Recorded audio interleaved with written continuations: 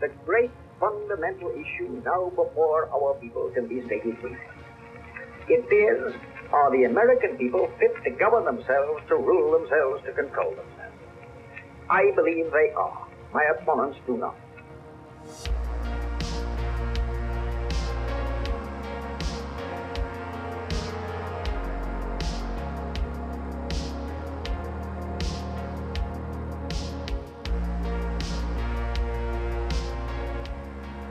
I believe in the American Constitution. I favor the American system of individual enterprise. I am in favor of protection. I believe in the permanent court and further limitation of armament. I am opposed to aggressive war.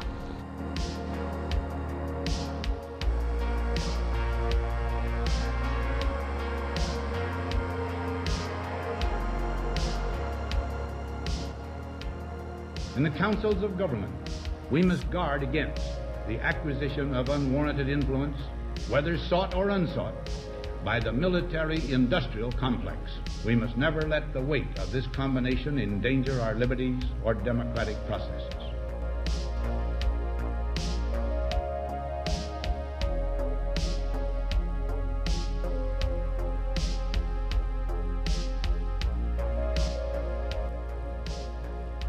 Whether we shape the future in the image of our hopes is ours is to determine by our actions and our choices. If we succeed, generations to come will say of us now living that we mastered our moment.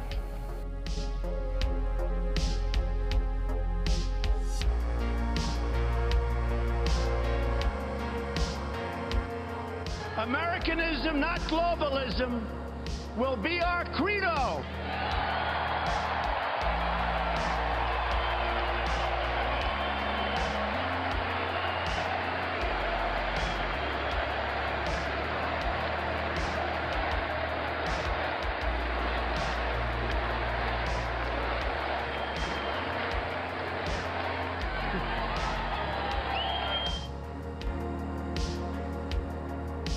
Bringing Heartland America into the heart of the swamp.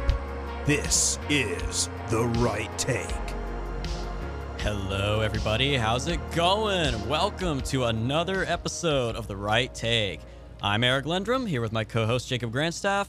And no long intro for this one, guys. We are just going to dive right into this. We have a very special surprise for you. So, of course, as we said before, we are trying to get more guests here on The Right Take in the new year, 2022. We had a handful last year. Very good guests, very high-quality guests. Each interview was great. You guys should go back and check them all out. But we had, of course, one person for our very first guest, all the way back in episode number 25 in June of 2021. A little over 9 months ago. And now, after that time, almost a year now, that special guest has returned for a comeback appearance here on The Right Take. That is none other than the man, the legend himself, Tom Pappert. Tom, welcome back to The Right Take. You're too kind. 9 months. That's actually depressing, Eric. I feel like I could have had a child in that time, but here we are. A lot of fun things have happened. Our country is immeasurably worse, but at least we're still here and having fun. So it's great to be here. Thanks for having me, Eric. Thanks for having me, Jacob. Of course. Glad to have you on here. It's Clown World. We're all just going to honk our way through it. That's our only way forward. I honestly believe that so long as we manage to have fun through all of this, we can be the guys who come out on top, because nuclear Armageddon, the guy in the bunker telling the jokes is going to be the only one keeping people sane. And if that guy plays his cards right, he could easily be the president of Earth when we all surface again and stop being mole people. That is, of course, if Stacey Abrams hasn't already claimed the title. Yeah. Oh, man. But yeah, it's great to have you back here, dude. It's great to be able to have these jokes and laugh at the world as it continues to implode around us. And you, of course, are doing the best work possible in covering the latest crazy events of the day. You are a man of many talents. Your works have been written in many publications across the internet. You have made headlines. You have changed the outcomes of elections at the federal level. Of course, as we said before, your reporting did ultimately change the outcome of a U.S. Senate race in 2020. And your work has not slowed down at the slightest. It is continuing. So you have a brand new venture. Tom, Mr. Pappert, if I may, would you like to tell our audience about your new outlet, your brand new publication? You're just trying to make me sound really, really old, aren't you? Well, Valiant News is our new website. You can find us at valiantnews.com. And the vision is to kind of I think that we're in the middle of a realigning right now in America. And I think that and maybe I'm totally wrong, we're going to find out at Valiant News, but I think that people are tired of everything being sensationalized when everything is already sensational. You really don't need to try to take it to the next level when Joe Biden just yesterday basically, I mean, he said we were going to war with Russia, then the White House came and corrected him a couple minutes later. When things that crazy are already happening, I think people are tired of being coerced into feeling certain ways about an article. So our goal is to put out truth, to put out easy to understand things that will leave you informed, and hopefully to keep changing these major races and to have a lot of fun while doing it. And we've got a great team. Of course, I'm of course there, but we also have Jack Hadfield, a phenomenal talent from the United Kingdom. We have Gabe Keane. You may remember him as Meme Lord for Hire on Facebook, and Andrew White, our up-and-coming writer who is just phenomenal. He's actually the biggest writer on the website right now because he's been brave enough to dive into Hunter Biden's laptop.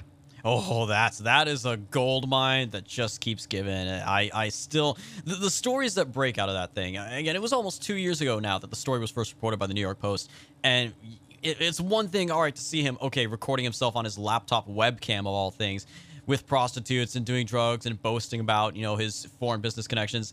But then it's like, surely it can't get worse, right? And it gets worse. It gets worse. Oh, so I understand. Just today we had, so I think it was in the New York Post, they were reporting, and as we're recording, I know the audience may have seen this by now, but Hunter Biden was apparently helping to get funding for the Ukrainian biolabs that aren't supposed to exist. You can't make this stuff up. This stuff is so bizarre that if you explain it to the average person, they just don't believe you. This is the difficulty we face. Even conservatives, you explain this stuff to conservatives, and it's like, no, that can't be true. That's too far fetched. It sounds like something out of a movie or a GTA game. Yeah. That's why. So that's what I'm starting to lose my love of the New York Post, but I used to just laud them endlessly. And then with the Hunter Biden thing, they had a photo of him with a crack pipe dangling out of his mouth while he appeared to be asleep.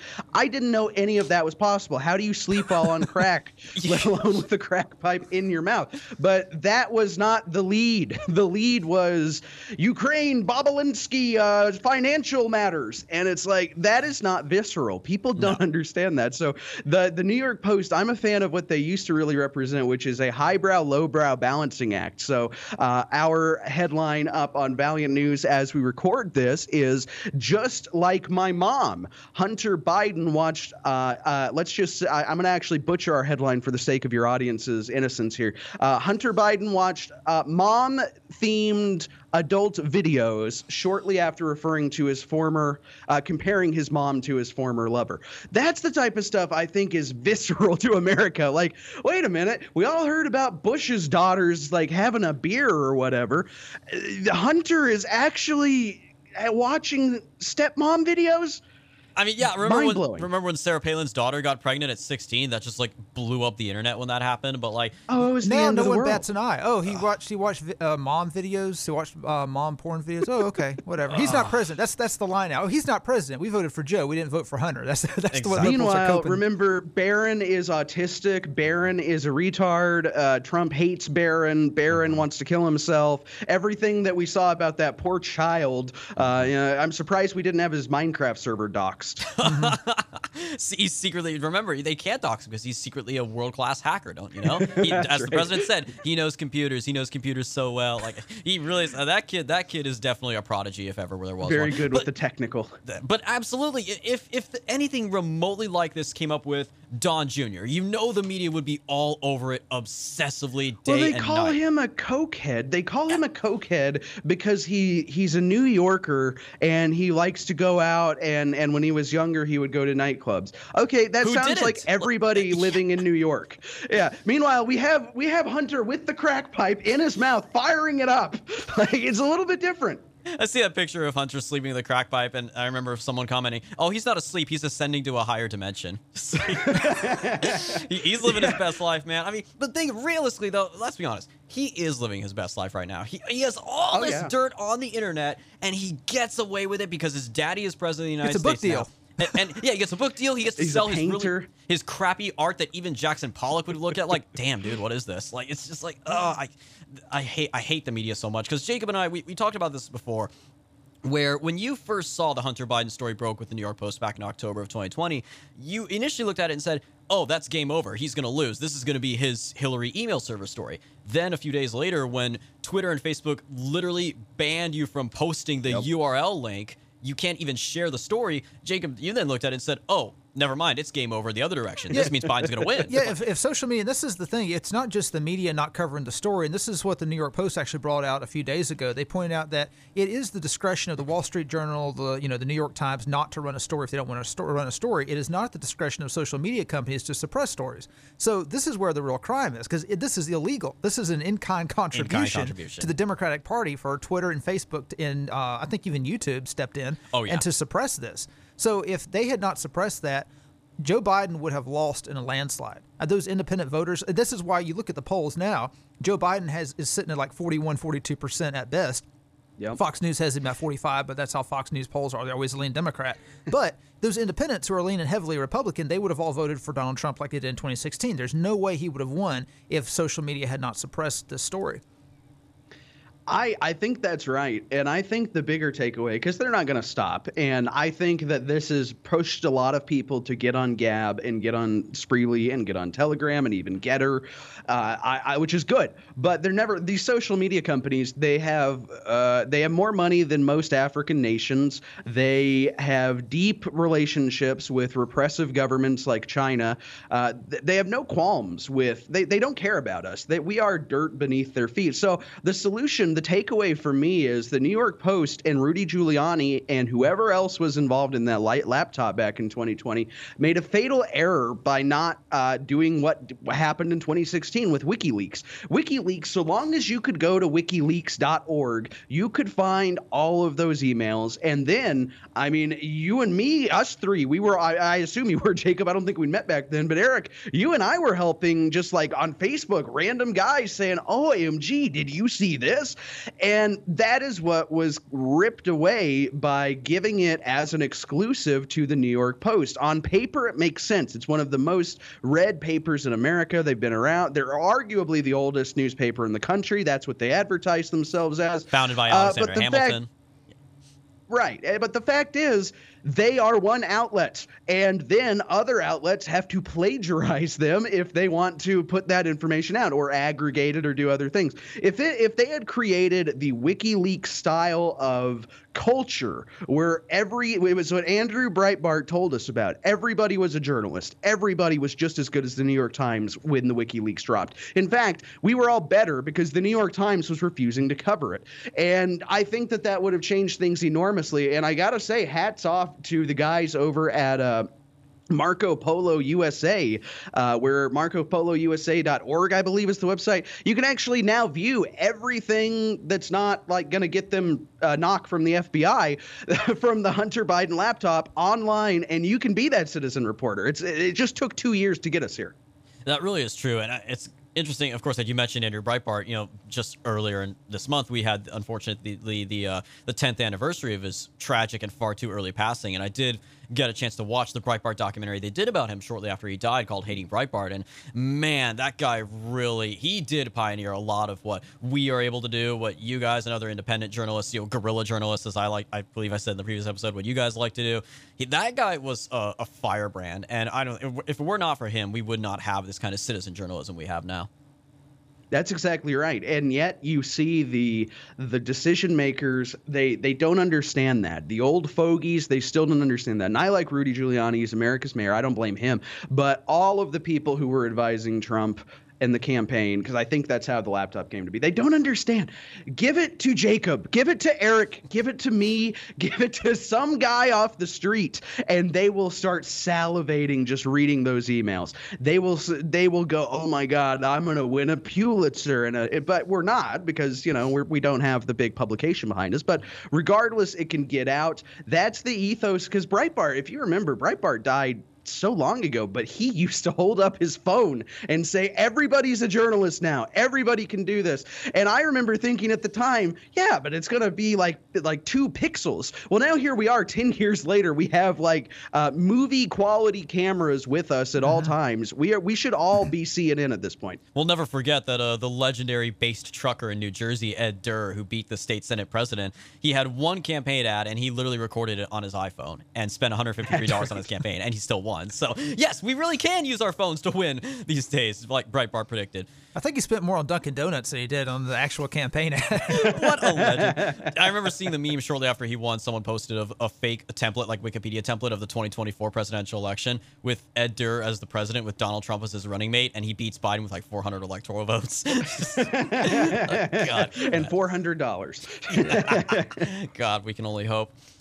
But yeah, so as we suggested earlier, of course, and as we've already described, there is a lot of new stuff going on with Hunter Biden that you guys are covering that some other outlets will not cover, or as you said, they will bury the lead under, foreign business deals, and that obviously is important right now going on especially with all the goings on in Ukraine right now. I think there's something going on over with Ukraine right now that's might be hurting their interests a little bit, because now the energy company can't function right now because it was bombarded.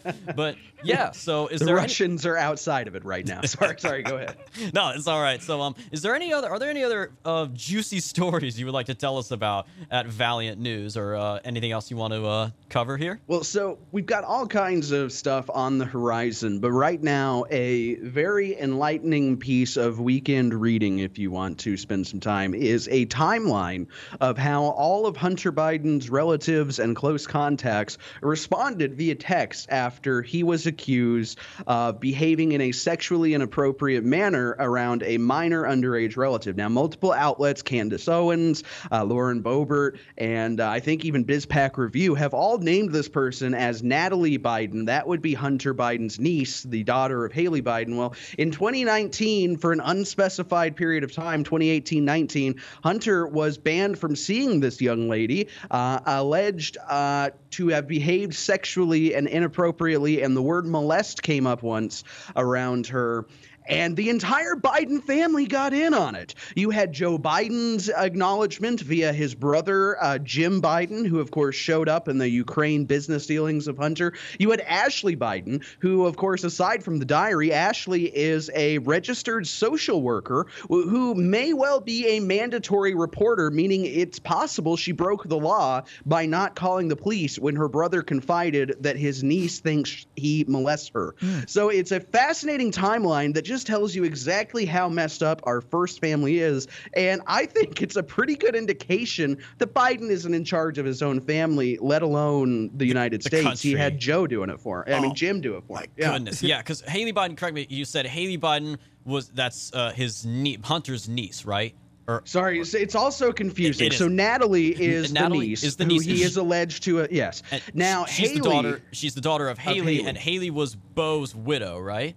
Yes. So that's Hunter, right. For those who don't remember, was in a hot and heavy relationship with his brother's widow. This started almost the second they buried him, and it did not go well. In the text messages, it is alleged that they were both using drugs together as part of their mourning process, and then Haley was getting sober. There's allegations that Joe Biden was actually forcing Haley to take random drug tests, just pee in a bottle type of drug test, because Joe Biden had no confidence in his own daughter-in-law following the death of his son. Horrifying family. How did this happen to America? And especially when you consider, again, that's his dead brother's widow and now her daughter. And especially consider, how many times does Joe love to talk about his dead son? He's always talking about my dead son, my dead son. You know, at the State of the Union address, when Lauren Boebert heckled him, the mainstream media spun it as Lauren Boebert heckles Biden while he talks about his dead son. Like, he loves to use his dead son as a human Remember the debate?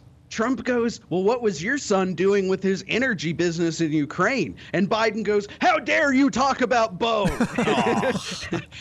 he spilled the beans on that one. Trump fired right back. He said, I don't know Bo. I'm talking about Hunter. Like, he showed no mercy, which is great. That's how you deal with that situation. But he talks about Bo so much because by talking about Bo, it's a way to deflect from the rest of his family. Like, Bo's the only good member of his family that he can hold up. Yes. He's kind of like JFK, or he was kind of like JFK's older brother, Joe Kennedy Jr., who was supposed to be the head of the family. He was supposed to be president, but then he was killed in action in World War II. You know, Bo was, I think he was Attorney General of Delaware, I believe. He had a political future ahead of him. And I've actually heard that as far as Democrats go, like, Bo was not the worst guy to have as your Attorney General. Granted, it's Delaware, but I've read the entire Ashley Biden diary. I'm not going to say I've read all of Hunter's emails because they're never ending, it seems, but I've read probably a good third of them.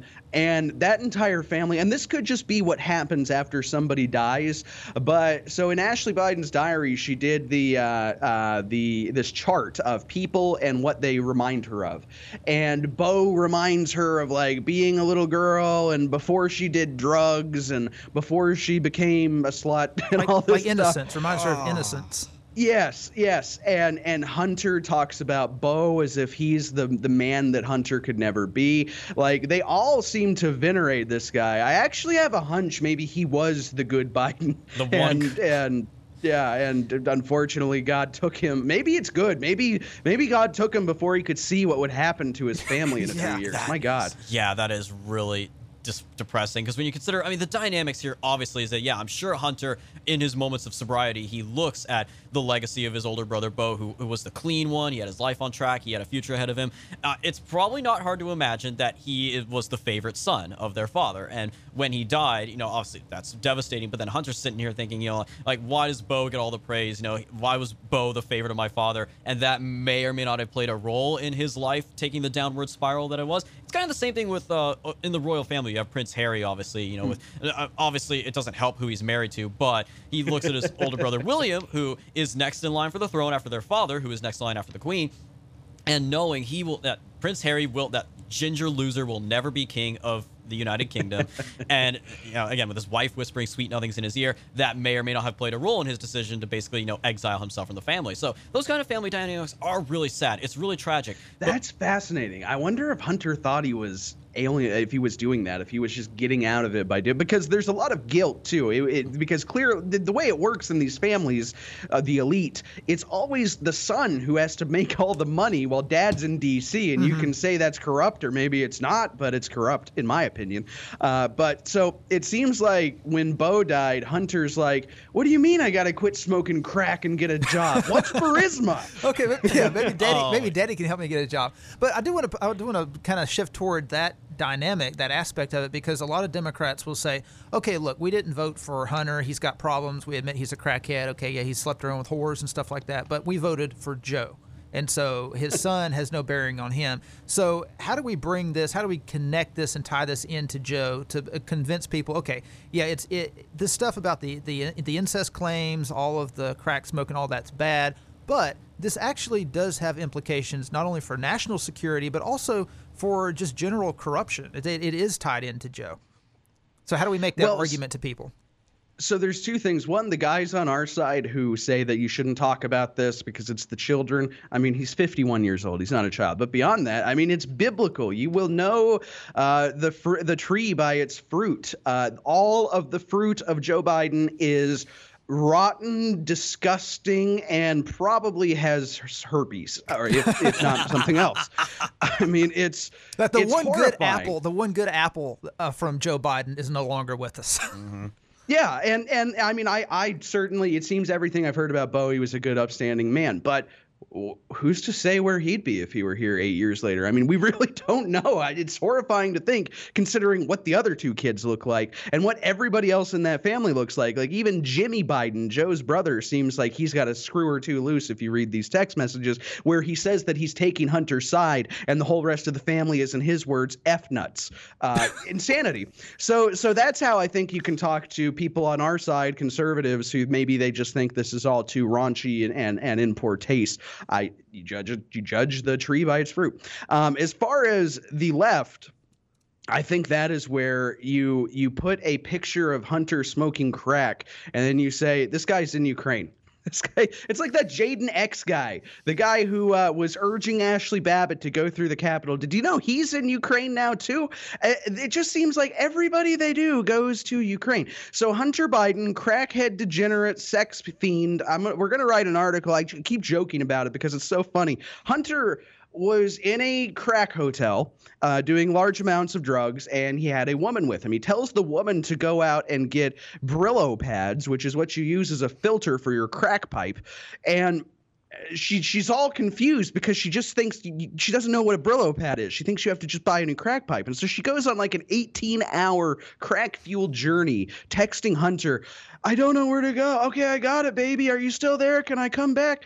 Hunter winds up having his car stolen by this woman, his truck, and then there are text messages to the person that I assume is the pimp.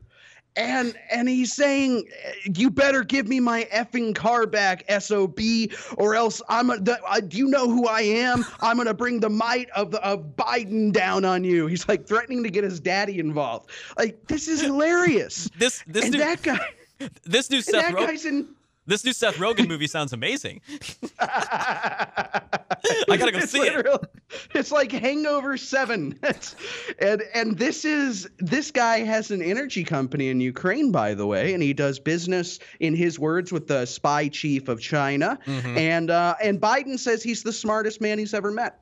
So how do we square that peg, guys? it's too. You're right. That's like you said earlier. It's too good to be true. It's too wild to be true that any of this could be remotely true. But I believe it at this point. I don't know. I would believe anything I heard about Hunt at this point. If I heard he was into bestiality, like that weird guy that the Biden administration just hired to handle nuclear energy, I would believe it at this point. Like, there is just so much wrong here. I think the important thing. I'll say a lot of incest, a lot of drug use. They call it party and play, P&P. I did not see any bestiality. Thank God. Okay, thank God. That's something at least. But I think it's important to, like, in order to try to, again, to sell this as important when it comes to, the family. Oh, it's family, leave it alone. To sell it to normies or even to people on the left is to emphasize how much Biden lies about his family constantly. I mean, there's the one thing, okay, yeah, he uses Bo's death as a shield, but let's not forget how often he lies about his family.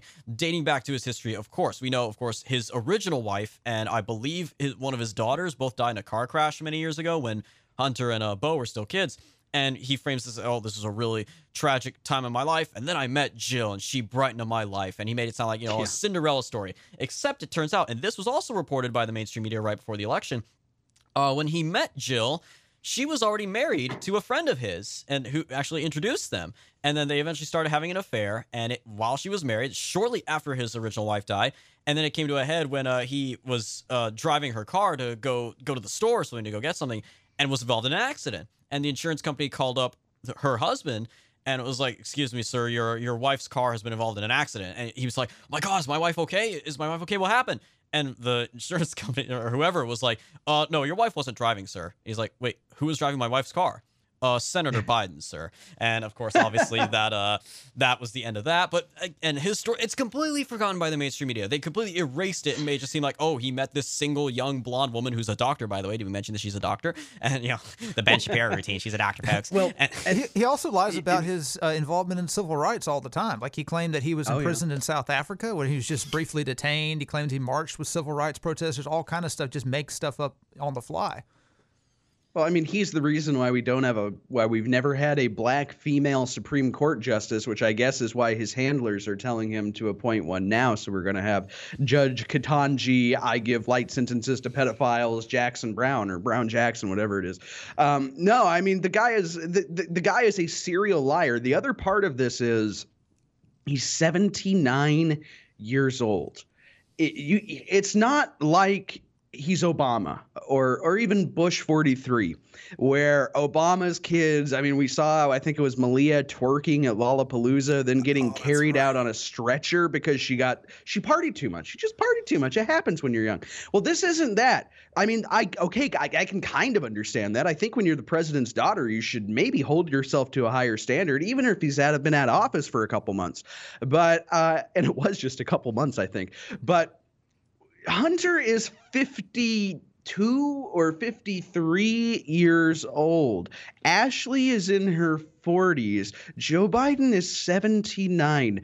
This has been, they have been in and out of more rehabs than any of us could probably imagine even exist in this country. Ashley Biden details her tips through 3 of them in the diary that was published a couple years ago. At some point, the dad has to say, holy crap, I screwed up here, and acknowledge that, or it doesn't. I don't know. I have no respect for him otherwise. I think pointing out the business that these guys go on, combined with the degenerate activities, combined with Joe Biden saying he's the smartest man he's ever seen, I think that is powerful, and I think that breaks through to some people. Now, I will add that here's a conspiracy. So Hunter was 3 when his mom died. And of course, there's Joe keeps lying and saying it was a drunk driving incident. That's right. There was no alcohol involved in that wreck at all whatsoever. And some evil conspiracy people say maybe it was Joe's first wife who was drinking and he got it backwards. I don't say that, but he lies about that. And so Bo was a little bit older though. Bo would have been like, I think 6 or 7 when she died, whereas Hunter was 3. So Bo, maybe he wasn't so screwed up because he had less time with Dr. Jill and more with his biological mom. Could be. Oh, interesting idea. You mentioned how Biden simply will not admit that he made a mistake in raising his kids, and this is a pattern with Joe, with the Afghanistan debacle. At no point during that debacle did he ever admit that he made any mistakes. At no point did he ever you don't even have to apologize or admit you made a mistake. You can just say, okay, stop. Stop this offensive. Let's back up. Let's recalibrate our plans and go around this way. He never does that. People talk about Trump refusing to ever apologize. Trump refuses to apologize because he understands it's a sign of weakness in business relations. Yes. However, Trump many times recalibrated his strategy. North Korea is a perfect example. He went from tweeting about Fire and Fury and Rocket Man, how he was going to blow Rocket Man up. My button is bigger than your button. He went from that dynamic that could just be his strategy work. But look at COVID. In the beginning, he didn't believe COVID was real, which was awesome. And then he believed it was real, which sucked. Now he believes it's real, but it's like, maybe it's not as big of a deal as everybody's saying. Let's get back to work, which is great. Mm-hmm. So yeah, but he's never apologized for putting the country in a 2-week lockdown that lasted for 2.5 years. And he never will, because that's who he is. But Biden, he doesn't have to apologize or even change course because people just show up behind him and correct him. Like it happened twice in the week we're recording right now. The first time he said that if Putin used chemical weapons in Ukraine, then we would respond in kind. And everybody's like, I thought we destroyed our chemical weapons. I thought we invaded Iraq because of that. And not to mention, the chemical weapons are literally illegal by international law. Yeah. So he's admitting, if they commit a war crime, we'll respond by committing our own war crimes. And then the next morning, the White House comes out and they say, no. He was just saying that it will be a very serious response. Okay, that's all he meant. And then that same afternoon, after the White House had already corrected him, he goes up to the 82nd Airborne and he's like, the Ukrainian children are so attractive. You're going to see it when you're there. And young women standing in front of tanks. Everybody assumes that means, okay, I guess we are going to war with Russia. Yeah. And then he was speaking to the 82nd Airborne at the time, I believe, right? Yes, he was talking to soldiers who go fight wars. In Poland, nonetheless. Yes, in Poland. They're next door. And then within 30 seconds, the White House was there. Mr. Biden has been very clear. There is no plan to send troops to Ukraine. It's like, what are you talking about? I just heard him say it. He has not been clear. So he can just say whatever he wants, and he just has these little gremlins who follow him around cleaning up his mess and lying for him. It really is a combination of the two worst things, I think, with him, which is, of course, how senile it is, his senility, that, he says these things and you can tell he's not really aware of what he's saying. The moment you reference when he said, we respond in kind, the reporter asks the question. She starts off like, what would you do, if Putin uses chemical weapons? There's a moment in the video where he pauses and then just closes his eyes for a couple of long seconds, and then slowly opens them and then says that, like Windows XP shut down, restart, reboot. But that you combine the senility with there's no sense of accountability with this guy. No one has ever criticized him or held his feet to the fire unless it's the presidential primaries. And, he runs away with that. And this No, even then, do you remember everybody was being like, everybody was calling out how big of a fascist Obama was, and how could Joe Biden work for a man who caged children at the border? And then after that first debate, the talking points memo went out, and literally, I'm pretty sure I saw it on Media Matters. Yeah, well, don't criticize Obama.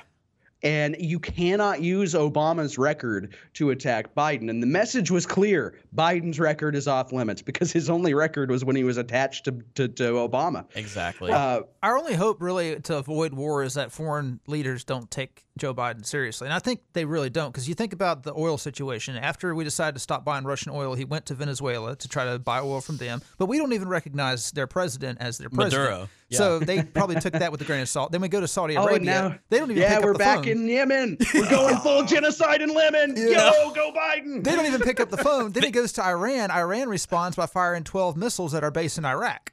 So I would just love to see a screenshot of the text messages between Biden and Saudi Arabia and the UAE, and it just says left on red. Please respond. Please respond. Left on red. 3:06 a.m. Well, so Saudi Arabia is mad about three things. They're mad about the fact that we withdrew from Afghanistan in such a horrifying way. They're upset that Biden is trying to do a nuclear deal with their natural adversary Iran, and they're mad that we're not backing their genocide, their alleged genocide of the Yemeni people. Which I don't believe is actually happening. But that's what Biden was saying was happening just a couple months ago. And then this week, Antony Blinken, the Secretary of State, put out the tweet after they wouldn't pick up the phone saying, "We stand by Saudi Arabia, our historic ally, in their ongoing fight against the insurgents in Yemen." Unbelievable. I mean, even way back on the campaign trail, remember when that Washington Post journalist got killed that we were all supposed to care, or disappeared, I should say, and we were all supposed to care, like, oh, this is the worst thing ever, this is literally Hitler, and of course Biden, among other Democrats on the campaign trail, was like, we'll hold Saudi Arabia accountable, and of course 2 years later, he's like, please, I need your help, please, and the prince there, that Chad prince they have is like, screw yourself, go play in your nursery with your pudding at 3 in the morning. Did y'all hear about what happened? I think it was this morning. Biden was giving a speech in Poland. As soon as he began to speak, like literally the moment he began to speak, Russia rained down dozens of rockets on Lviv, which is the further westernmost city in Ukraine, which is like 400 kilometers away from where he was speaking. Like so the moment he began to embarrassing speak. to be an American. How did we get here? This must be what they felt like during Carter. It's got to be. This is worse. This is worse than Carter. It wasn't until like the end of Carter's presidency that the whole Iran thing happened. It took him 4 years. Like the energy crisis that all kind of started in like 79. All this with Biden. Afghanistan started, 8 months into his presidency? And then we have the inflation, we have the supply chain crisis, gas prices, and now, basically we're on the verge of World War III here, whether we get involved or not. And it's not even... And we're gonna like it used to always be a joke. So not that long ago, Buchanan ran the numbers in like 2009. It seemed recent in 2015. And he said that even if China and Russia and North Korea all ganged up on America at once, it wouldn't be fun. It would be difficult, but we'd wind up winning in the end. I no longer believe that's true. What have we seen since Joe took office? We're kicking people out of the military because they don't want to get the vaccine for whatever reason. We're up. Increasing our transgender representation in the top brass above all else. Increasing the women representation. Just promoting women like crazy. Women who keep failing the tests, but their superiors are like, no, just keep retaking it. We'll pass you eventually. Or we just change the test because it's too hard. The average recruit no longer is a corn-fed Southern boy. It's someone who looks like, not like a Redditor. I was going to say like me, but at this point, I look better than these people. They're all, it's terrible. And meanwhile, you see our recruiting ads, and it's like, my lesbian parents raised me well. But when I was done with my sorority, I thought, I need a way to give back to the country that allowed my gay moms to get married. It wasn't even that. I joined the Marines. She didn't even say, in that ad you're talking about, she didn't even say give back to the country. She doesn't mention America or patriotism once. She says, I want to define myself. I wanted to be able to express express myself. Like, yeah, the military is a great place to do that. That's what they're going to say about it. That's just it. Who do they think is going to join the military? The military, for people, I don't know, maybe it's different for the Zoomers, but I was around and you guys were around when George W. Bush was like the most unpopular. We all thought it was, oh God, he's such an unpopular president because everybody didn't like the war. Well, compared to Biden and what they tried to do with Trump, it's nothing. But I don't think anybody my age or a little bit younger will ever join, who is a liberal, will ever join the military unless it's to pay for their trans surgery or something, because everybody remembers, I mean, we were like 5 steps from spitting on the troops Vietnam style in 2006, 2005. Yeah, because the military, because the way I was raised, I'm sure we all feel this way, that we are raised to respect the military as an institution. But when you take one look at what's happening here with the systematic indoctrination from the top down, Lloyd Austin and Mark Milley talking about critical race theory, white rage, and all that crap, and obviously they're now forcing it and every branch of the military, on officers and everyone on down, between that and the vaccine mandates and now trans acceptance and like pregnancy flight suits or something like that. It's just everything. And the pushback. Remember when the military went to war with Tucker Carlson for pointing out the maternity flight suits? Now, I'm not a biologist, but it neither seems is to the me Supreme Court nominee. it seems to me that that a maternity, a woman who is pregnant, flying, like pulling 5Gs, I don't know what that does to the baby, and I question that a maternity flight suit can save the poor child. I also don't know, like, why do we are we in such a shortage of pilots that we have to put pregnant women in the air? Not just women. I think we've reached the point in our civilization where we've basically reached the apex, where we have complete uncontested power. And we've got a new generation of people who can't imagine the homeland ever being threatened. So they've reached the point to where it's like, yeah, the military is just like a social institution. Let's have social experiments. Let's use it as a vehicle for equality and equity and whatever new buzzword they come up with. They don't actually see it as a necessary institution to potentially defend their homeland because, they don't believe they're citizens of the world. Like the people who are running our military, they're global citizens. They don't see the United States as their native soil. Because, I mean, after all, their ancestors are from other places in the world. This is the problem. Like, you're not going to have a cohesive military if the people in the military look at the majority ethnicity as their enemies. Well, and they don't understand their one job, which is really to protect. I mean, we are very fortunate here in America. We have thousands of miles of ocean on either side of us. We have an unstable country to our south and a cuckolded country to our north. So we're in a very fortunate position. Yes. But the military is supposed to be looking out for our economic best interests, and that is not transgender maternity flight suits and thoroughly modern General Milley who wants to learn about white rage.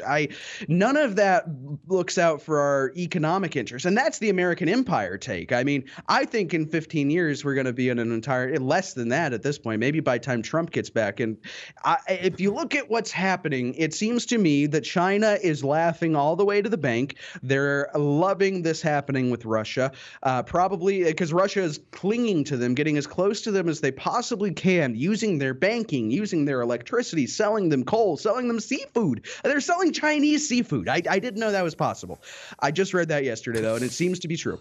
And increasing all of this. Meanwhile, we talked about Saudi Arabia. Saudi Arabia is ditching the petrodollar when dealing with China. They're talking about just selling China oil in exchange for yuan.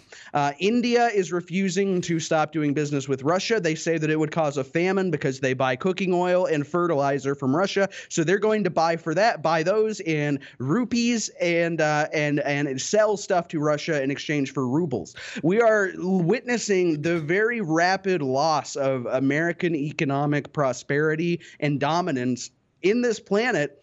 And it's all because this geriatric lunatic can't get his head on straight. And the military is going to be totally unequipped to do anything to stop it. That's I think that'll be a wake-up call, hopefully. Well, I saw memes posted by pro-Russian posters on Twitter. They were saying, yes, the whole world is sanctioning Russia, and it had a map of the United States and Canada, Western Europe, and Australia and Japan, and that's it. And then the rest of this, like, these countries are sanctioning Russia. The rest of the world is not sanctioning Russia. Exactly. When you look at the handful of countries, like major countries that have refused to explicitly condemn what's going on in Ukraine right now, obviously China, of course, and we've seen this. China has already agreed to boost Russian imports of wheat and other goods and service and products that they make, to offset these Western sanctions. But then you look at other countries, like you mentioned, India.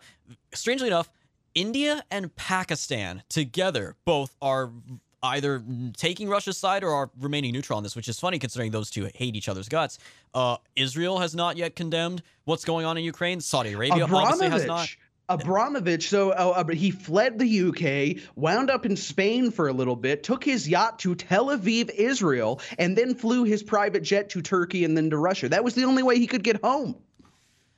But Brazil as well. Like Jair Bolsonaro, he met with Putin shortly before Putin launched the invasion. So I'm sure Bolsonaro, like Xi Jinping, knew about the invasion ahead of time, and he was perfectly okay with it. Because this is the thing: these countries see the basically the international cancel culture of NATO, and they don't want to be on the wrong side of that. So they see the only way out as diminishing NATO's power. Bolsonaro isn't a marabou. He's obsessed with American cowboy movies and Donald Trump and the art of the deal. Like, that's why Trump liked him so much, because he's like, he worships America. He thinks we're what America was in the 80s. Exactly. He thinks it's the coolest thing ever. And so if he's like, yes, I will go, I can't do a Brazilian accent. They're very nasally. If I will go with it, I will go with Russia. I think that that really says something about the decline of the American world order. Somebody asked me, Jack, it was asked me last night, what's going to happen with the multipolar order? Is it going to work where, that's what Putin says he wants. He wants to have multiple poles of influence, one in Russia, one in Beijing, one in America, I guess, but he wants to have one of those spheres of influence too.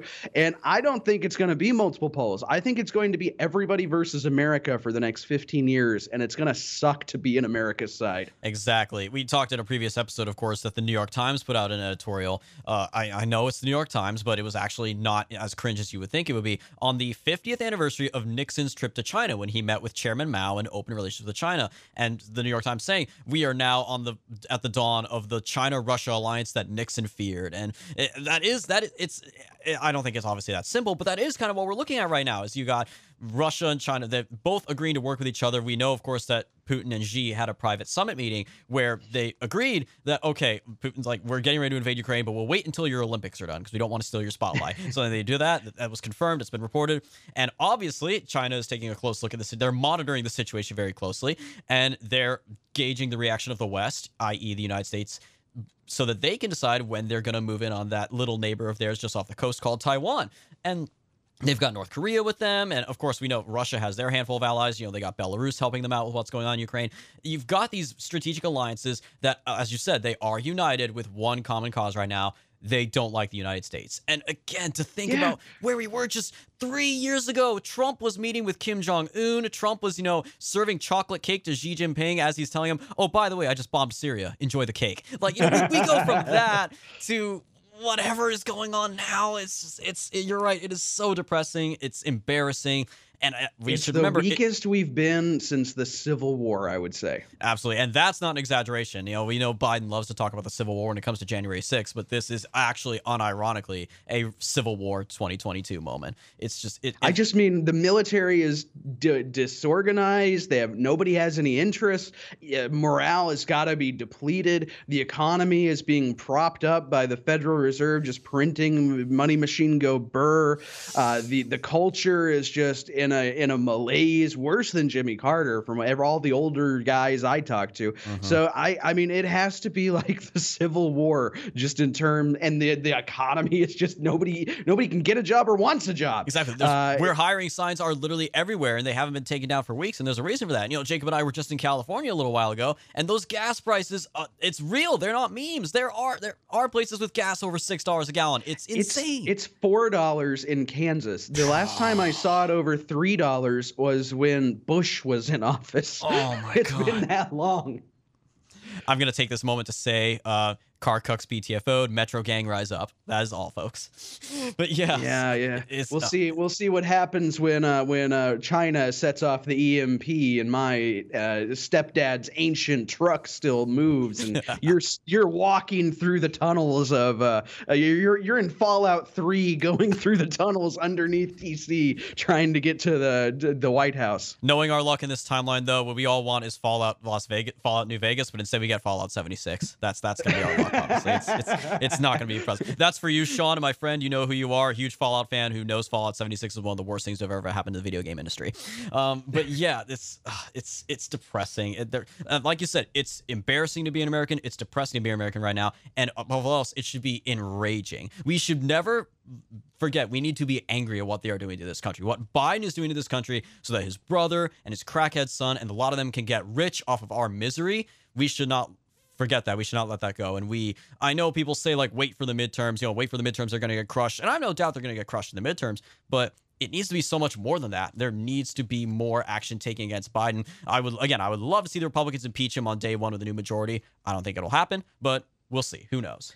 Well, and we need to use this time to make sure. So, and this is we get all these wonderful little purity tests when we're not even purity type guys. We don't care about that. Even in politics, I'll be friends with anybody as long as we're moving in generally the same direction. I'm like the communists that way. We're all fellow travelers nowadays because we've all been banned. We're all evil, so we might as well just be friends. Now, there are some who just breaking news. Tom Pappert, I'm like a communist. That's gonna be our clip. Thank you, Tom. Thank you. That's gonna be our clip. But no, it's true. And now there's some people who won't be my friend, like Ben Shapiro, so fine, but whatever. Other than that, but we don't believe in purity tests here on our side of the aisle, but we keep getting them all the time because Biden just keeps handing them to us.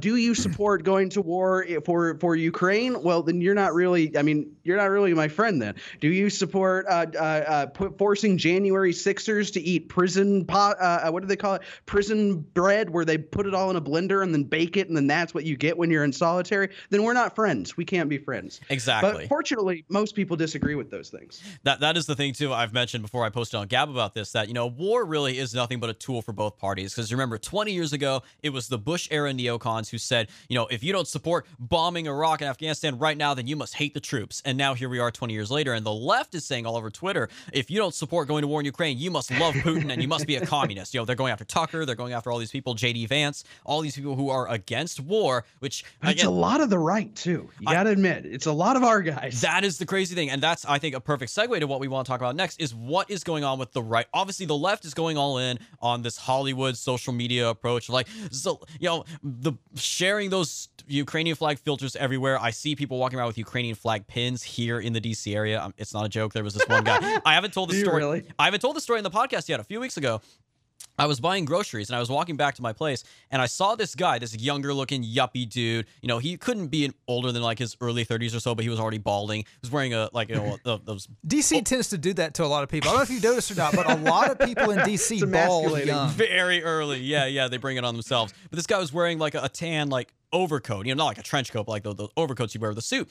And he had pinned to it a Ukraine flag pin, but what it was, I could tell immediately what it was just by looking at it, because he was coming this way, I was going this way. All these, Jacob, you know what I'm talking about. These meet and greet events where, you go, like to, nurse one glass of champagne or one glass of wine and meet people and shake hands, exchange business cards, all that stuff. And you get a name tag, put in the little laminated thing, laminated square that you pinned to your jacket, pin your shirt, whatever.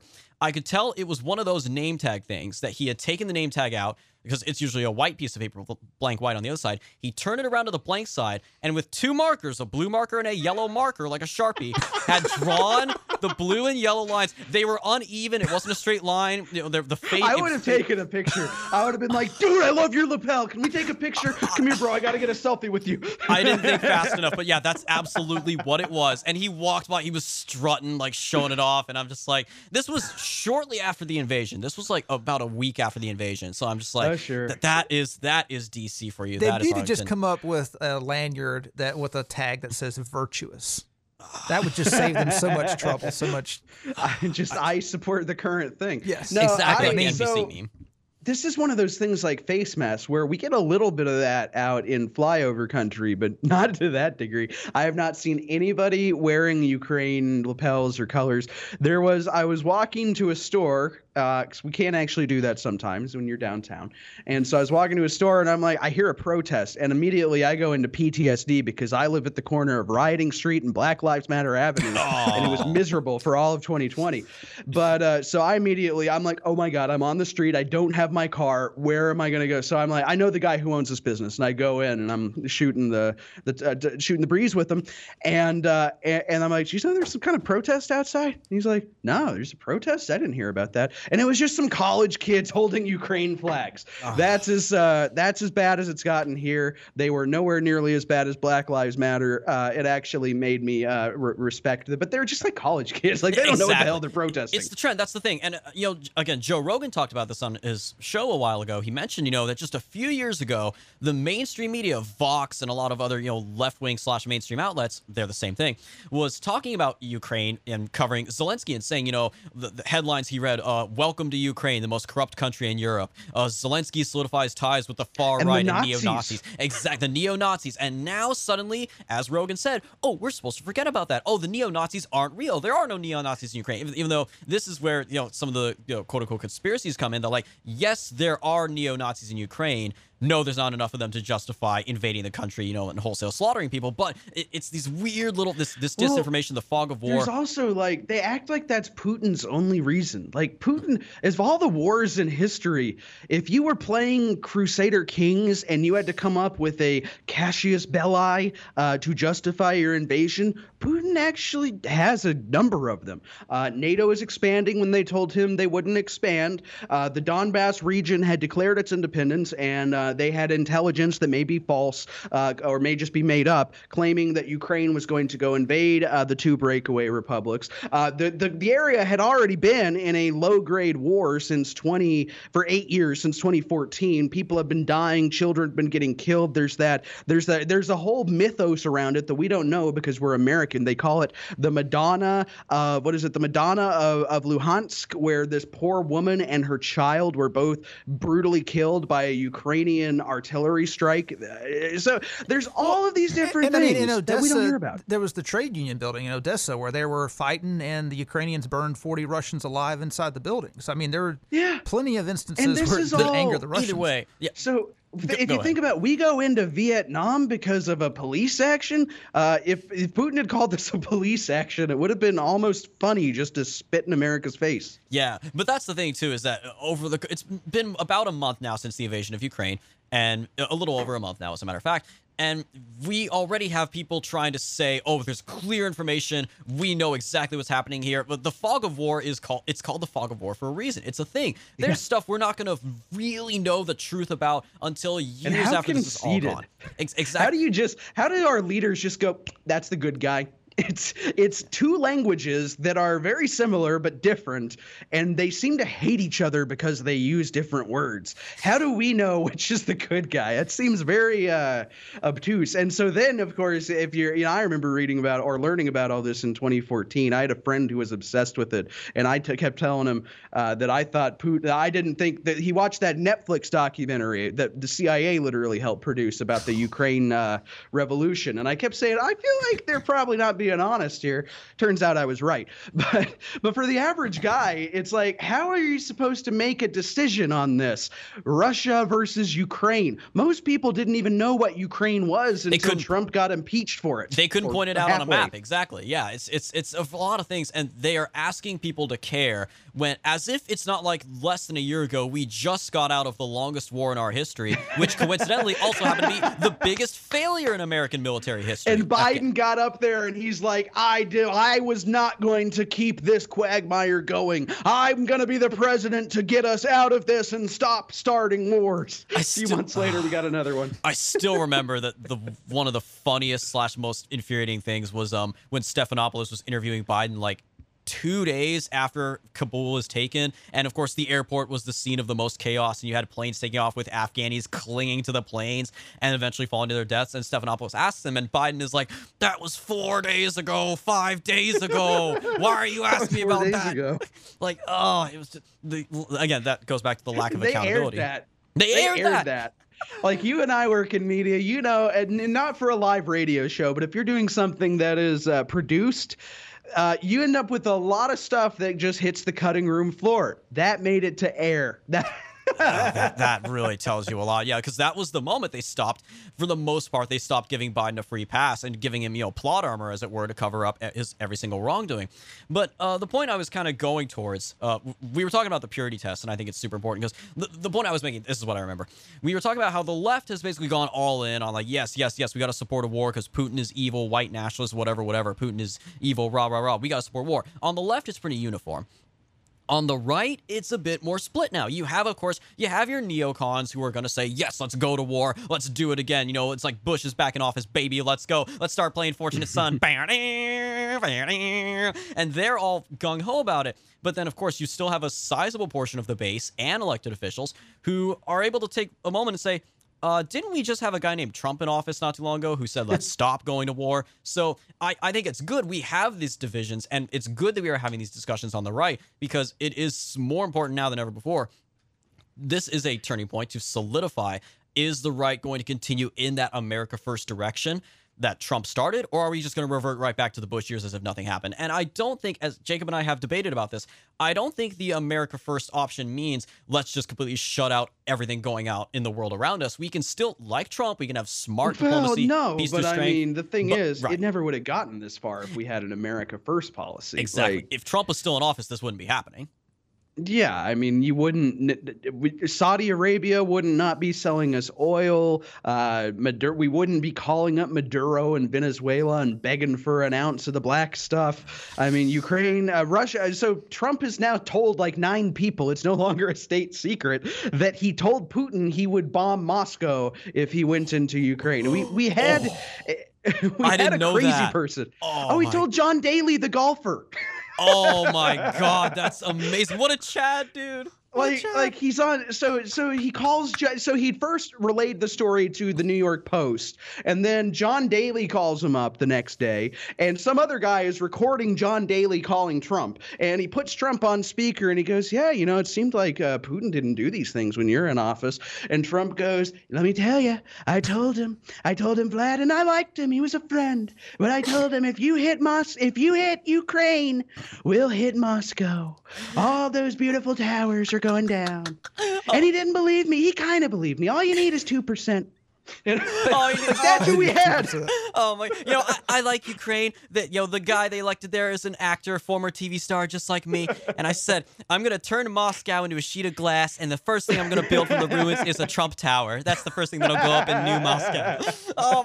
But I believe it. Again, this is the guy who basically almost started war with North Korea, but then turned that around into peaceful negotiations by tweeting at Kim Jong-un at 2 a.m, I have a bigger nuclear button and mine works. Like this. It works. His approach worked. Nixon called it the madman theory, and Trump perfected that. Remember that one interview when the tensions were highest with North Korea before they started meeting, Trump was asked, how do you feel about dealing with a madman in regards to Kim Jong-un? And Trump said, as far as dealing with a madman is concerned, that's his problem, not mine. Like, what a legend, man.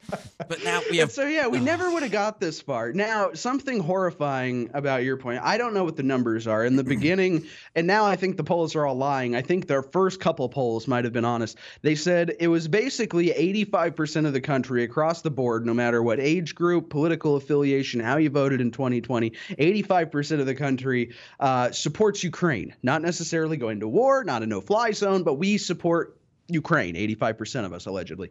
Mm-hmm.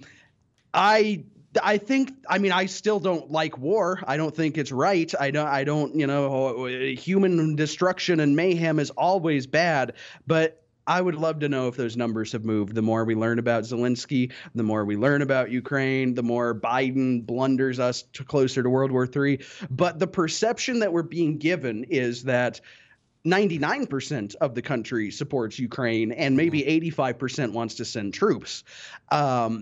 And obviously the left, which will never let a crisis go to waste, of course, I think their big plan here is to just use this as an opportunity to, and maybe it'll take 5 years, but eventually they're going to go around me and Jacob up and say that we express pro-Putin sympathies in 2020, and so off to Gulag. Well, that is the ultimate goal, because I don't think that many people on the left actually want war, because they understand that this would be World War III. We would lose entire cities, millions of people, including them, because they live in the cities. Like it would be the liberals who would be the first to die. And war is just unpopular in general, especially after Bush. But I think that it's like you mentioned, Tom, that they see this as an opportunity to cast the right as traitorous in 2022 and 2024. Pro-Putin, pro-Russia. Yeah, so they're doing it to Tucker already. It's a domestic strategy. It really is. And of course, the Republicans are going in lockstep with this, because you get an hour a night on Fox News where Tucker is great. And then Hannity comes on and basically repeats Joe Biden talking points about Ukraine for the next hour. It's insanity. And then brings Lindsey Graham on to talk about how Putin needs to literally be assassinated. And did you see that clip the other day? Lindsey Graham was speaking at Congress and said, if John McCain were here, he would agree with me. And we're like, yeah, that's why we're glad John McCain. That's why I don't like you. That's why we're glad he's not here anymore. I bet he would. I bet that dynamic duo. I bet. You think he's just heartbroken because nobody will call for war like him anymore? He's really the only one. That should be some comfort, I guess, to us. It would be Lindsey Graham and John McCain, and John McCain seemed to have more friends than Lindsey.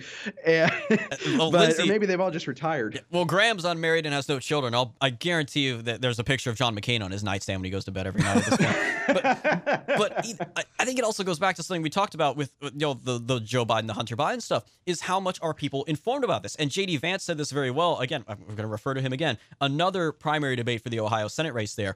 The American Conservative wrote a great piece about this. They formally endorsed him in that race. Of all the 5 major candidates on stage, 4 of them said they support a no-fly zone in Ukraine. And then they get to J.D. Vance, who's a Marine, a veteran himself. And he's the one on stage who says, no, I don't support a no-fly zone because we know what a no-fly zone means. It was the same thing with Syria in 2015. You remember that? It was just Trump and maybe one other candidate, but I can't remember who said no-fly zone over Syria because that means World War III with Russia.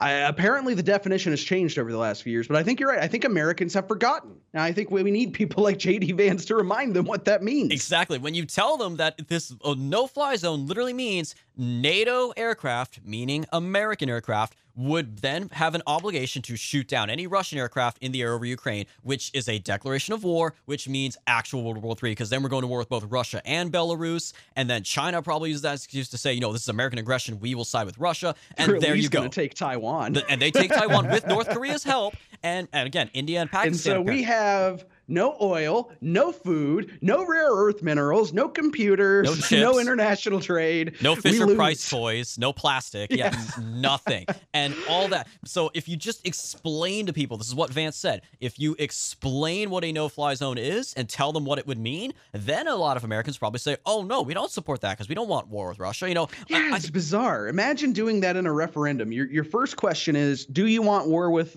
Russia? And like 89% of America votes no. But then your second is, do you want a no-fly zone over Ukraine? Like, that is just sleazy, man. That is exactly what should be expected of the swamp, and especially, as Eisenhower warned it in the intro we played, the military-industrial complex. The weight of this combination is now playing another role in taking away our liberties and affecting our democratic processes. It's happening again today, and we've got to do what we can to stop it. And again, we can support, I think the general stance of Americans is we should support the Ukrainian resistance in voice support for them against this unjust invasion, this violation of their borders. And yeah, maybe some of our European partners giving them weapons and, supplies and whatnot, but not a single pair of American boots should set foot on that ground. We should not declare war on Russia. There's a few I don't want to give them supplies. We have bad track records with that. It's just going to wind up in allegations. And there's that too. But actually, that was what I'm starting to I get the hots for Ilhan Omar. I'm actually saying her name right these days because she pointed out that what happens. I mean, I hate to be the bearer of bad news, but it's looking like Ukraine lost the war about 2 weeks ago, and they're just not facing reality. Zelensky is getting more of his people killed for literally no reason when he has like a $30 million mansion in Florida. It's insanity. It's total. It's like Hitler in the bunker when Hitler could have left. Makes no sense. Don't you mean, didn't he? I thought, Man in the High Castle said he did ultimately flee. He fled to South America or something like that. Well, Zelensky would just be South Florida. It won't be South America. It would just be South Florida. But yeah, no. I thought it was in the Nazi moon base. But sorry, but they bought. And so what happens when all of these laws, all of these surface-to-air missiles that can be operated by a resistance fighter in the bush, what happens when, I don't know, maybe ISIS gets that? What happens? It's already in Europe. What happens when they take it to Poland and then smuggle it into Germany and then smuggle it into France and then smuggle it into the United Kingdom and start blowing commuter or passenger aircraft out of the sky with NATO and American weapons? Like, that's the type of unintended consequences that could very realistically happen in the next 18 months because of what's happening right now.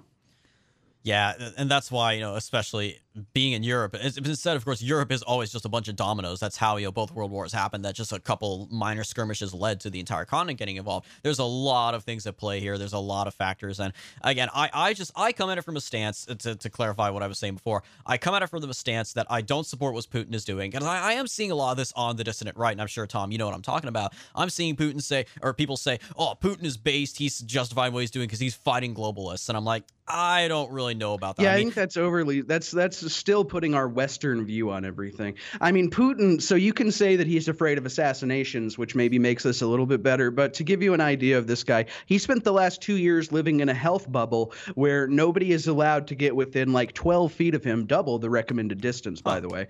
And that's how come those photos where it's the long table and his generals are all the way at the other end. That's his bubble. That's his health bubble. He's afraid of COVID. What a loser. Oh yeah, they recently just came out of, I think it was lockdowns in Moscow just a couple of months ago. Like they took COVID probably as seriously as liberals in America did. They definitely went overboard on that. So real quick, Tom, what would you say is the and then Eric, what would y'all say is the optimal outcome of this war in Ukraine? Tom, you want to go first? Optimal for who is my only question. For everyone. I would say first of all, for America, but then for the Ukrainians, most peaceful resolution. The best case scenario for everybody, including Zelensky, I'm going to offer the best case scenario for him. The best case scenario is Putin does what he wanted to do literally the entire time.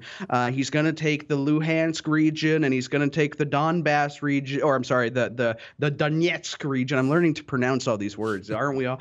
And then he's probably going to go ahead and take the Mariupol area as well. That way he has a continuous land border going from Russia to the Crimea, which gets them a warm water port, and it will be a great boon to the Russian economy, even if all these sanctions stay. Zelensky is going to serve out the remainder of his term.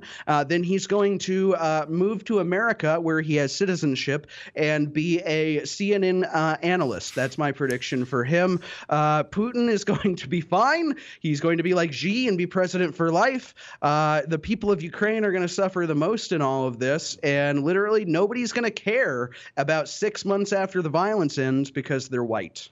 That's my prediction. Eric. Interesting. Yeah, I certainly some elements of what Tom said. I think, again, at the end of this, Putin, what he wanted from the beginning, what he said publicly right before the invasion, is he wanted those two eastern regions along with Crimea, which, again, has still been annexed. He was going to and he actually said he was going to protect their independence. Now, I guarantee you that just like in whatever places, you're going to see a referendum where they would vote to join Russia. Right. So maybe in that sense, not take it over and just make it an extension of Russia, but maybe establish a new country like East Ukraine or something. Like, it'd be like it'll be like he did this in what's the place where the Muslims are over there? Georgia? Everybody Chechens. Chechnya, the Chechnya. The Republic of Chechnya is still a republic within the Russian Federation, and that Ramzan Kadyrov guy, who makes the best propaganda of the war, by the way, highly recommend his Telegram channel just for kicks and giggles. He rules Georgia as an autocrat within the Russian Federation, and so you might get the same type of thing with Luhansk and Donetsk. It's kind of the situation in Crimea, where they did a referendum famously that, of course, the were allegations that the referendum was totally fake, and it was like when Kim Jong-un gets 100% of the vote or whatever. But that was his way of going in there and saying that he took Crimea from Ukraine. So I think we'll probably see the same thing. And NATO, by the way, NATO is going to be with their tails between their legs. See, NATO just got all this money from when Trump was in office. So they don't know what, they just got more money they've ever had before. They don't know what to do with it. I guess World War III seems fun to them right now. They're going to blow all of the money Trump got them on this. They're going to admit that Ukraine will never join NATO. Ukraine will probably sign something with Russia saying that they will never try to join NATO, and they'll disarm their military, which are the second biggest military in Europe when all this started. So that'll be a big boon for Russia. And then the Russia might even like keep some peacekeeping troops there for the next 20 years, like we did in Iraq and Afghanistan. Yeah, because I know Zelensky did say the other day that he was considered. He says like, oh, now we're no longer pursuing NATO membership. Like he seems to have already backed down of that. So I think some modifications to Tom's prediction that I would make for mine. Again, yeah, Putin secures the independence, what have you, or that language of those eastern provinces and Crimea. Zelensky confirms Ukraine is not going to join NATO. I think Zelensky could still very well stay in Ukraine. I think he could, at this point, if it ends with just those two eastern provinces and Crimea, and they keep the rest of the country, that would be seen as a win, considering how far they're advancing, and they're literally outside Kiev right now. That he would take that as a win, and he'd stay in Ukraine. He'd probably. Oh, my thing is, he'll finish his term, and he'll do it the maximum legal terms, but then he'll retire here. I could see him. Yeah, I could see him totally getting reelected again. He got elected with like 75% of the vote last time, and now I argue he's more popular, as a war hero. They're Churchill, as it were. So I could see him getting reelected. But I think at the end of the day, whatever that if that is arguably the most optimal outcome, and of course the refugees all come back to Ukraine, they're able to return to their homes and not, scatter among all the other neighboring countries. But even if that's the most optimal, what we still have to consider, again, as I said earlier, is what China takes away from this. And China takes a look at the situation. Okay, China wins? Right. They definitely win, knowing how weak the United States is. That, of course, if we weren't going to do anything against Russia, we certainly are not going to do anything against China when they own our economy. But are they going to ultimately take that as the green light to make their move on Taiwan? Because Taiwan has more strategic significance, certainly to us and to the world, than Ukraine does. I've been saying that this whole time. I think China's going to wait like 3 months after this is all finished. Could be next year. Could take a while. Mm-hmm. But they're going to wait until it's no longer fresh in everybody's minds, and then they're just going to do it because they know nobody will stop them now. Right. But they can't do it right now because then everybody's going to go, but we're all pissed about Ukraine. How come we're not pissed about the Asian one? And there will be accusations of racism and all that stuff. So they got to give it a few months. But otherwise, I agree with that. Well, Jacob, what's your prediction? I'd like to see Hungary take back Transcarpathia. I'd like to see Romania take back the Chernobyl region. Actually, that could go to Moldova. The strip in western Ukraine, that could go back to Poland, like Lutsk and Lvov. And then Belarus could come down and take central Ukraine, and then everything Kiev and east could go over into the Russian Federation. That would be the optimal outcome, in my opinion. Ouch. Wow. All right. Gee, we got our Putin shill over here, guys. Forget Tucker. Divvying up Ukraine. Oh, I'm shilling for Hungary and Romania equally. I mean, those poor Hungarians, they're not allowed to learn their language in school, so it's time for them to go back to Hungary. I do remember seeing Time magazine. Of course, it was Time magazine had an article like the headline saying the entire EU is united against Russia with one exception. Bomb, bomb, bomb, and it's Ukraine. It's Hungary because of course they hate Viktor Orban and they want to use that against him.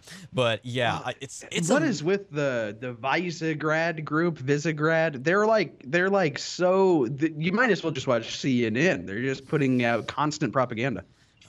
It's just such a mess. And again, I look at it thinking, like you said, Tom, I think certainly the attention span in America is going to fade away. It's already arguably fading away with, again, the woman who's not a biologist, in her Supreme Court confirmations. Everyone's already kind of focusing on that. And, and the MSNBC circuit, like, oh, racism against a proud black woman, a yes, queen slay. Like they're already shifting because, like you said, Ukraine is a white country. It's a mostly, I believe, Catholic country. Correct me if I'm wrong, but is, heavily religious country. It's European.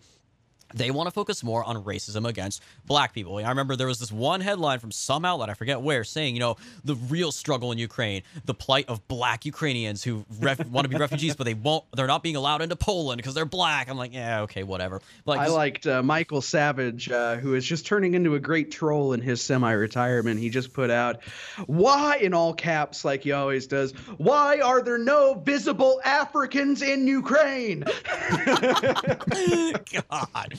Yeah, it's just such a mess. And yeah, like you said, the attention spans are going to shift, and it's going to be something new. Like, this is not going to be what decides the midterm elections. I mean, I remember, Rush saying back in 2020 that, in August or September, the thing that is going to decide the 2020 election hasn't happened yet. And then, of course, Ruth Bader Ginsburg died in September 2020, and that played a huge role. So this is probably going to be as distant of a memory by November as the Afghanistan withdrawal. I think that's right. And I hope you're right, because it depends on how fast the war concludes, I guess, which I think if you've played video games and you look at these maps that they're coming out with, it's like the Putin's doing a nice little cauldron pattern where he's got like 30,000 Ukrainian soldiers almost completely encircled.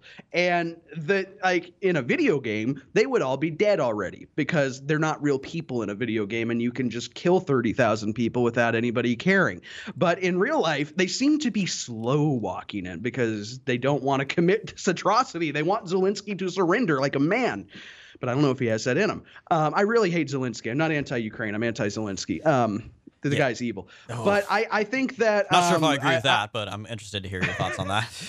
I think that this will not be the thing that decides the midterms, but it could be the thing that decides the general election, because the consequences of this are going to be so far-reaching and economic that, I mean, there's people who are way smarter than me predicting depressions by the time we have a presidential election. Oh yeah, that's absolutely is possible. And again, this is indicative of just how horrible Biden is at his job, and how far America has fallen in just 2 years, thanks to his leadership or lack thereof. And if any indication, if nothing else, this will be as distant of a memory by November as the Afghanistan withdrawal. But what next big crisis will happen between now and then? Because guaranteed, this won't be the last. $10 gas, $8 loaves of bread. I don't know. What could the crisis possibly be? I don't even own a car, and that made me physically cringe just thinking about that. So in February, before the war, I was writing just some articles for Valiant News, so we would have a backlog when we launched,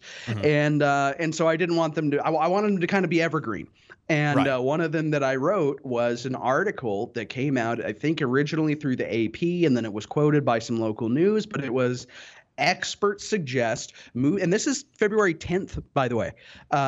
Experts suggest moving closer to work to avoid coming $7 a gallon gas. And the experts actually warned on early February that it could get as high as $10. But I thought, I can't put that in the headline. People won't take it seriously. They won't believe you.